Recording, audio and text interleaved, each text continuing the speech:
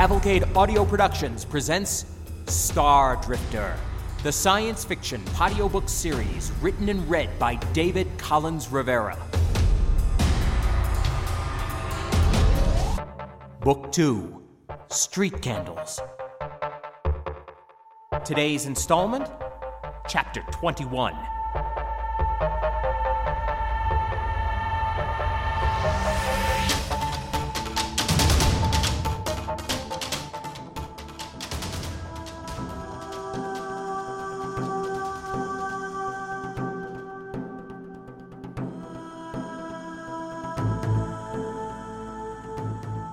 Oh, crap! I jerked the stick to the left to avoid a large rock in the field, and G laughed out loud, slick coolness forgotten. I could hear Sindra, Benley, and Maylee outside doing the same. The boy at my side grabbed my hand to steady my control over the car, and we straightened out after a moment, skidding in mud and slush. The windows on both sides were open, and I could hear some soldiers a little further off laughing too. I only needed a red nose and wig to be the perfect clown. When I slowed down with the accelerator stick, we sunk in the muck, wheels spinning out, and soon we weren't moving at all. "Stop, Spacer!" Sindra commanded, as she and her friends ran over. They were all grinning like happy little kids at a puppet show, and they started rocking the car back and forth. Even G half stepped out and leaned into the doorframe on his side, shoving for all he was worth, laughing the whole time. I spun the wheels slowly, and in a moment we were off again. It was barely an hour since my grave conversation with the commissioner. Sindra's anger at me was already forgotten. In fact, hearing her mirth now was an honest pleasure. Through the kids' translation efforts, G had agreed to show me how to pilot the car we'd appropriated the night before. Sunshine had finally broken in the east, a sharp silvery blaze, so that the car now threw out a long, crazy shadow as I careened around the open field behind the Vernays mansion. In the back seat were all my possessions, including the medical bag from the butler, those sandwiches from the chef, and my flight bag from the army guys. The Panther and its ammunition were intact, except for those few rounds the soldiers had fired off as a test.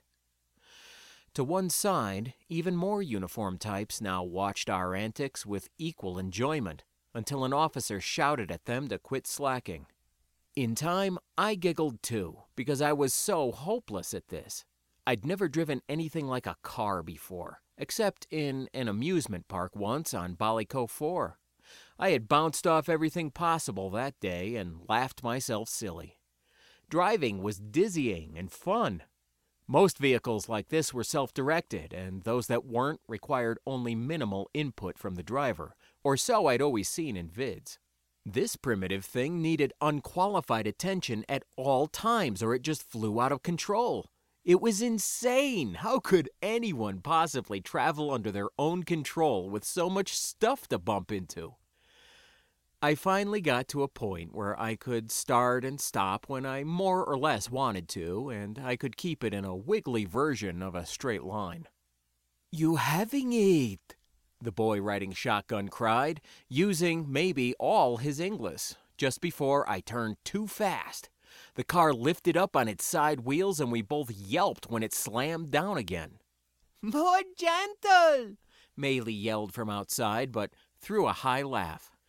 "Got it!" I called with a wave, then eased back into some speed. I was just after basic competency because I only wanted to get back to Finery. Even the edge of town would do. I wouldn't need to weave through traffic, just keep myself steady on some quiet country roads. So I held the sticks, turned left, turned right, stopped, and then started off again. After half an hour more of this silliness, G declared out the window to his friends that I was now good enough to avoid kissing any trees, and Sindra translated it back through the window for me. With this blessing and a map route in my eye view, I was feeling ludicrously confident. I did a few more circles in the mud, but finally stopped with a rocking jolt. I bumbled a thank you to the elegant boy for his time and effort, and he laughed all the more. It seemed proper to go in and say a final goodbye to Syndra's dad, so I had the other kids climb in and I bounced us across the field towards the house. It was then that I noticed the soldiers who'd been laughing at me before were now dashing about, weapons in hand, and taking up alert positions. One of them flagged us down and launched into a hasty explanation in low speak. Her words were meaningless, but the movement of big armored trucks was clear enough. One of these drove right past us and stopped and backed up to the kitchen door I'd seen earlier at breakfast. Several soldiers ran over and opened up the rear of the truck, then lowered some folding stairs. It was a personnel transport, and there were long benches inside. Syndra questioned the officer for several seconds, while this woman in turn pointed off toward an area beyond the trees, where I knew the main highway was located. Uniformed men and women ran inside the house, then came right out again, followed by various people, half-dressed in hastily donned cold gear and carrying bags. They were the servants, and they were evacuating. The officer got a call on her comm and motioned for us to follow. I guided the car slowly as she stalked around the corner. At the front of the house, Commissioner Vernays stood on the wide sidewalk, still in the same light house jacket, heedless of the morning chill. He was alternately speaking with several soldiers, reassuring a few civilian types, Benley's dad was one, and delivering some blistering orders over an earbud comm device. I stopped the car, and we all got out. Upon seeing his daughter, the older man waved her to his side without missing a word of his tirade. G and Maylie held hands quietly, while Benley sidled up to his own dad. I stood off to the side, in the mud. There was an intermittent rumble in the distance that I noticed about then. It reminded me of a misaligned mag bottle slamming around loose emitters inside a reactor housing. Boom, boom, boom, boom. It's what might happen, they always said, in my primary engineering courses, if you were careless. Someone was being careless in a big way now, and they couldn't have been more than a few kilometers off. "Is this it?" I asked Syndra, who seemed to have noticed the noises when I did. "They say the rebels are coming. We are all leaving." "I need a road back to town," I told her. "Spacer, you cannot. They will kill you." "No, they won't. I'm not one of you guys." "They will not care. You must stay with us." Commissioner Vernays had closed his connection and was following our exchange. "He has business, Beben. We must let him go his way." "This is insane," the girl replied, perplexment and anger written on her face, in her voice. Fear, too. "Fine, leave. Go get dead and see how you feel then." Her father held up a restraining hand to me as he spoke with the officer I had followed to the front. "The Western Highway is still open," he announced. "Join us until the first turnoff south. From there, you can follow the signs back into the city." I nodded my thanks, then turned to run off to the battered little car. "Spacer, wait!" Syndra, Benley, Maylie, and G ran to catch up, but they had nothing to say when they did. "It's okay," I supplied. "There's a plan. We'll all see each other again." Impulsively, simultaneously, all four stepped in and gave me a hug, like a sports huddle. Calls from their elders drew them away just as suddenly, and they dashed off. I jumped back into the little car just as they closed the rear gate hatch on the troop vehicle. It was loaded to the gills with domestic workers and various household hangers-on. A wide rear window in the gate was open, and the moon-like face of Stev, the excitable attendant, appeared. He sadly studied the house he had so proudly served. I called to him, and he looked over. "Takir?" He gave me a sad shrug and waved vaguely out at the world. Of course. The butler wouldn't be with them, nor had he been at his master's side. nor would he, in fact, be anywhere on the grounds. If I wanted to find that precise and capable Penguin Man now, with his perfect mask and hidden reservoir of darkness, I would need to move towards the approaching revolution, not away from it. But the truck was pulling out, so I made to follow, car wheels slipping and bouncing through mud and deep puddles. Overcompensating for every turn, I gripped the car's control sticks with a rising anxiety that was not far off from panic.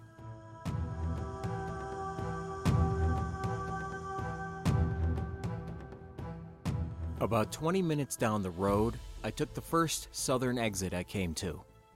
The convoy continued on, escorted by soldiers and a few armored vehicles sporting big guns. It was soon out of sight. The map in my eye view indicated I could follow a circuitous route back to town that would take hours. I had to pull off the road once to let another desperate caravan go by, filled with what looked like regular workaday people in buses and private vans. One overfull truck stopped, and a couple of tough-looking characters jumped out to try and commandeer my car. They had seemed threatening from the moment they rolled up, so I'd had the time to fish out the panther and snap it together. As they stalked over, all round-shouldered and menacing, I stepped out of the car and pointed the rifle. It certainly wasn't what they expected, and they stood there for a few seconds, confused, balked, and irritated. I fired one anti-purse round into the air over their heads, and they moved at last, dashing back to their truck and their people. Faces, both young and old, stared at me from the vehicle with frightened eyes, with angry eyes. But a few also leveled caustic words for their own men, who had idiotically invited tragedy from a complete stranger on the road. I got back in, pulled around them, and drove off. Riding south on that stretch of highway for almost 80 kilometers, I encountered no one else. I did have one other thrilling moment, though, when the car weaved back and forth crazily, wheels screeching, after I tried to avoid an icy puddle in a low part of the road. Thereafter, I just barreled through anything in the way. Shaky stick control aside, I nonetheless had plenty of quiet time in which to think. Hark Vernays had clear motivation to help me. Griselda's passengers and their mission, on the other hand, were still unknowns. The president? No, not expressly. If spiriting away the soon-to-be-ousted leader of this place had ever been a prime motivation, then the man would have already been gone. They'd have kept his hidden yacht, along with a crew, assuming any of it was real, in constant readiness. A separate, off-world extraction team would have only been a complication, which could only mean that Small had come to get Billings, not to rescue him. He came to retrieve the guy, like baggage or property. It was irksome. Even after deep assessment and access to restricted information, I was still no closer to understanding the handsome Mr. Small. But I had the address of his last known location, and I had access to Griselda. Or at least I could tell him that I did. This brought up a wave of related emotions, so I shook it off, focused on the empty road, and drove. In time, I took a lonesome exit onto a narrow country lane. Both my map program and the crummy onboard nav agreed it would lead directly to what passed for a major artery on Barlow. I was able to avoid wrong turns onto unmarked tracks at the only two opportunities I could have had to get lost, and eventually found myself approaching the same highway I'd followed from the travel port from along one side of that facility. I slowed to look. It was just a dark mess now, like a burned-up pile of blocks and sticks, yet wet from all the rain and sleet overnight. The shuttle was a giant charred heap on the icy tarmac, a slick of oil around it like the blood of a slain beast. I thought there'd be no one hanging around here, but people poked through the great soggy mess with poles and bags laden with scavenged treasures. There were some dead bodies here and there, and the living pawed them as well. Finery hovered in the distance just like before, so I drove on. In 20 minutes, I passed the familiar showpiece factory, where the robot had declared that rape and murder were now the order of the day. I didn't stop, but rather followed the overhead tram line into the city. I weaved with exaggerated energy to avoid piles of trash and people who were, themselves, weaving in and out of the road. I finally pulled up to a curb when a whole crowd of them, laughing and drinking, blocked the way.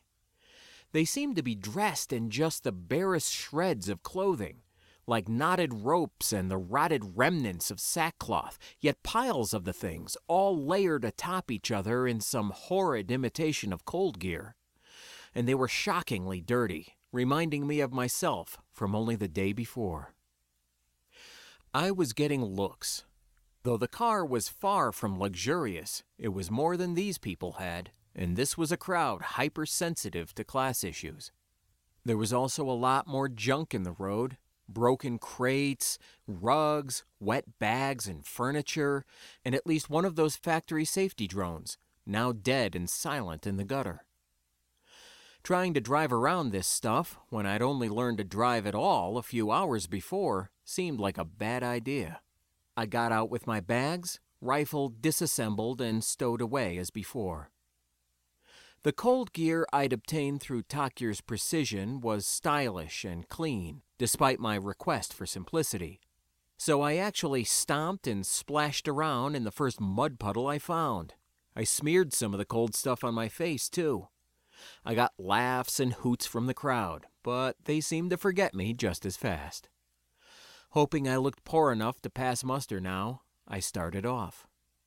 There was another car up the block, and I stepped warily around it. The thing was all smashed up, but had obviously been expensive once. In fact, probably only hours before. It looked like 100 hammers had been taken to it, with even the armor glass of the windows now chipped and webbed to the point of milky opacity. Bringing up the map again, I put in my exact destination with some hand gestures. That unassuming office building, with the nondescript parking lot and all the new security cameras, showed in blinking red. According to annotations on the map, it was near an area that held offices and packaging plants for shelf-stable food products sold to off-world brokers. A ritzy business district by local standards, it looked to be an hour or more away by foot, so I set off at a rapid pace. More people were on the streets now. Some were looting, and some were just standing around in boisterous groups. I came across bodies, too, just lying in the road, and stepped around them with elaborate care. A few blocks on, I saw my first fire of the day, a smashed air car. It might have been a police vehicle, but it was hard to tell now. It had plowed into an exposed girder frame on an overhead conduit bridge. People were standing around the thing warming their hands like it was a bonfire at a jamboree. Early morning yet, but the Grano was flowing freely. I watched a woman take a long pull off a bottle, then hand it to a small child standing at her side, who snatched at it greedily. The next block up, further along the line of the overhead bridge, I saw at least a dozen human figures hanging from it, like meat in a cooler. Not all of them were clothed, nor were they all adults. How these people had been herded out to the middle of the bridge, which wasn't made for human traffic, and then strung up like this was a grotesque mystery. I was drawn to ponder it, but got bumped continually by people milling about like they were between appointments, so I just moved on.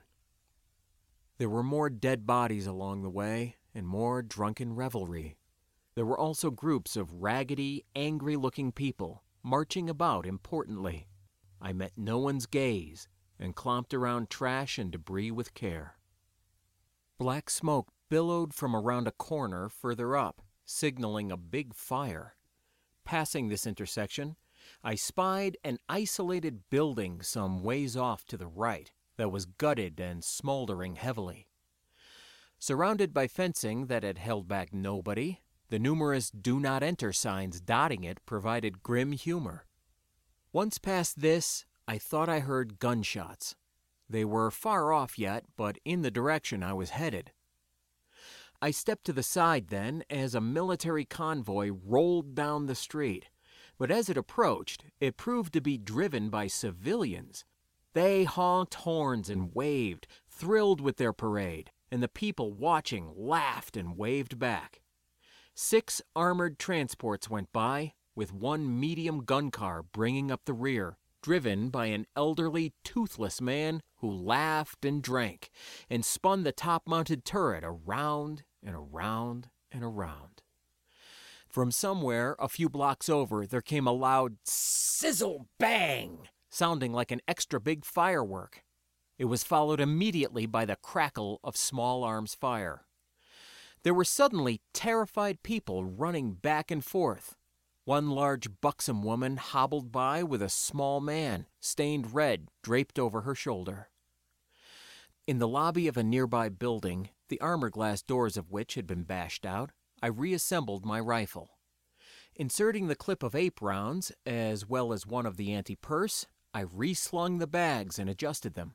Then I stepped out into the street, the Panther reassuringly in hand. Somehow, it didn't surprise me that fighting was centered around the area Small had settled in. Not that I expected him to be at the heart of a firefight, but this neighborhood would certainly be a draw for those seeking some sort of violent balance in their lives. The offices hereabouts were upscale and rather tall by local standards, with glass and sculpted stone mold faces. By the time I rounded the corner onto a smoky scene of urban combat, the shooting was already done. Half a block away, several armed rebels stood in the street. They wore filter masks, carried military-grade weapons, and had on civilian cold gear with black knit caps. I saw several small automatic rifles, but one tall guy carried something larger. Clearly a weapon, it had an integrated backpack with a conical gun-shaped attachment on the end of a hose or cable which he held with 2 hands. From this distance, it might have been a flamethrower, but there wasn't anything burning in the immediate area. Loyalist soldiers were lying in the road, and one was draped over the side of a long inflatable barrier. This man's corpse bounced slightly whenever any of the rebels bumped into the anti-ballistic wall, before it finally slipped off out of sight.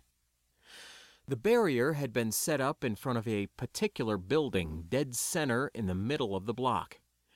It had once borne a modern facade, but it was all battle-scarred now, with windows pitted and shattered.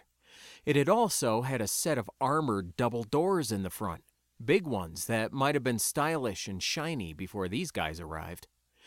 One door lay on the ground now, twisted and charred, while the other stood open wide, still on its hinges, but not otherwise better than its twin.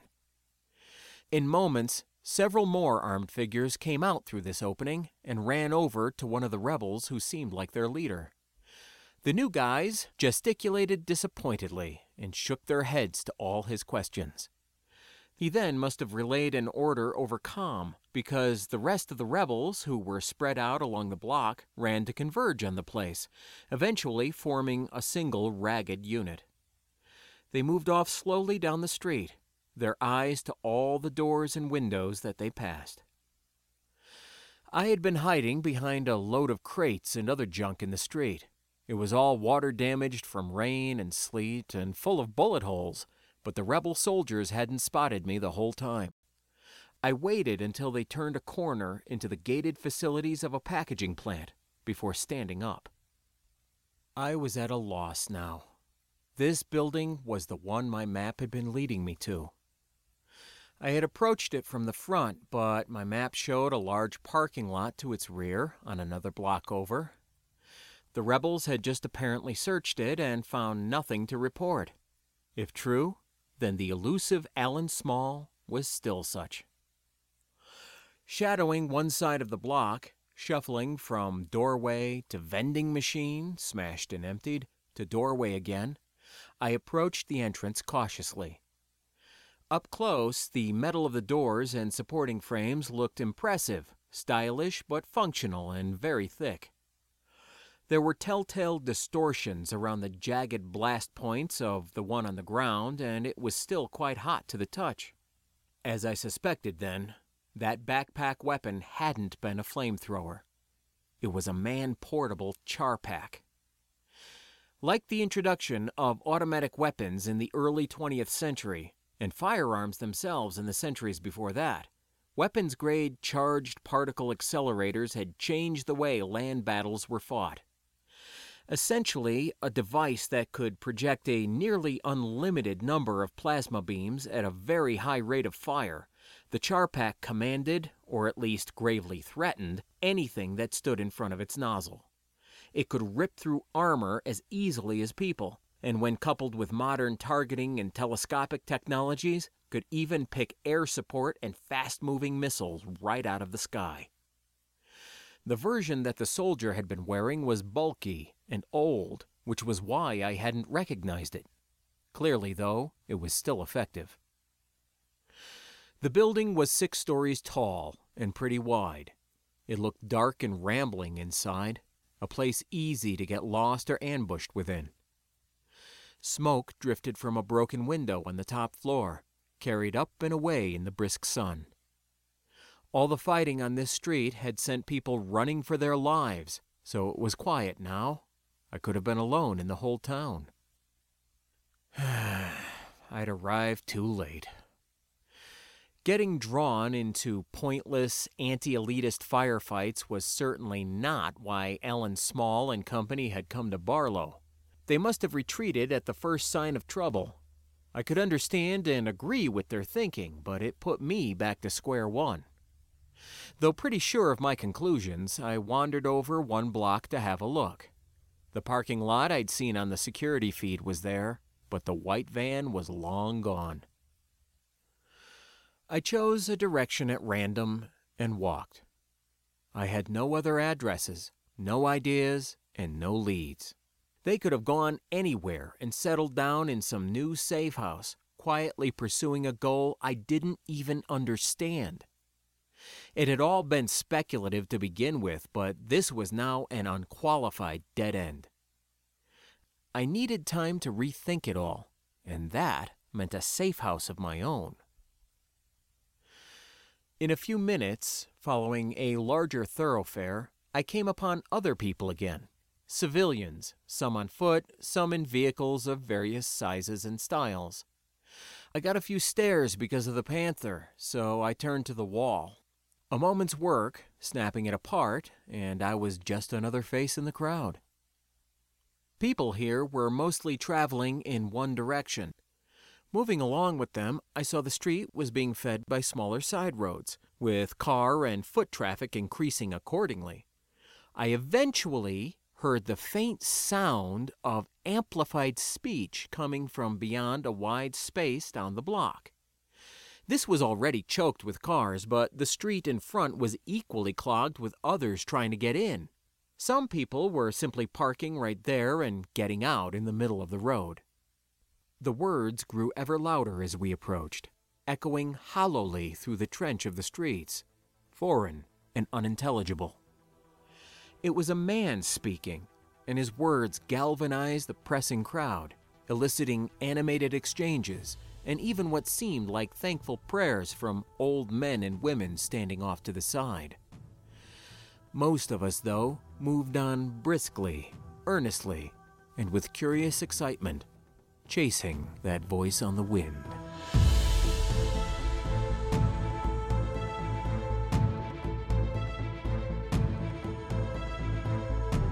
You have been listening to Street Candles, written and read by David Collins Rivera. You can check out my site at cavalcadeaudio.com or drop me an email at lostnbronx@gmail.com. That's LOSTNBRONX@gmail. The Star Drifter theme is a piece called Icor by Trunks and can be found on SoundCloud.com. The Street Candles theme is called Undercover by Karsten Holy Moly and can be found on dig.ccmixter.org. This production is otherwise copyright 2013 by David Collins Rivera and is released under a Creative Commons Attribution Share-alike 3.0 license. Feel free to use it for any purpose, even commercial, and I encourage you to do so. Street Candles is a work of fiction and is not based upon nor meant to portray any person, living or dead, or any particular place or situation. Thank you for listening. Take care.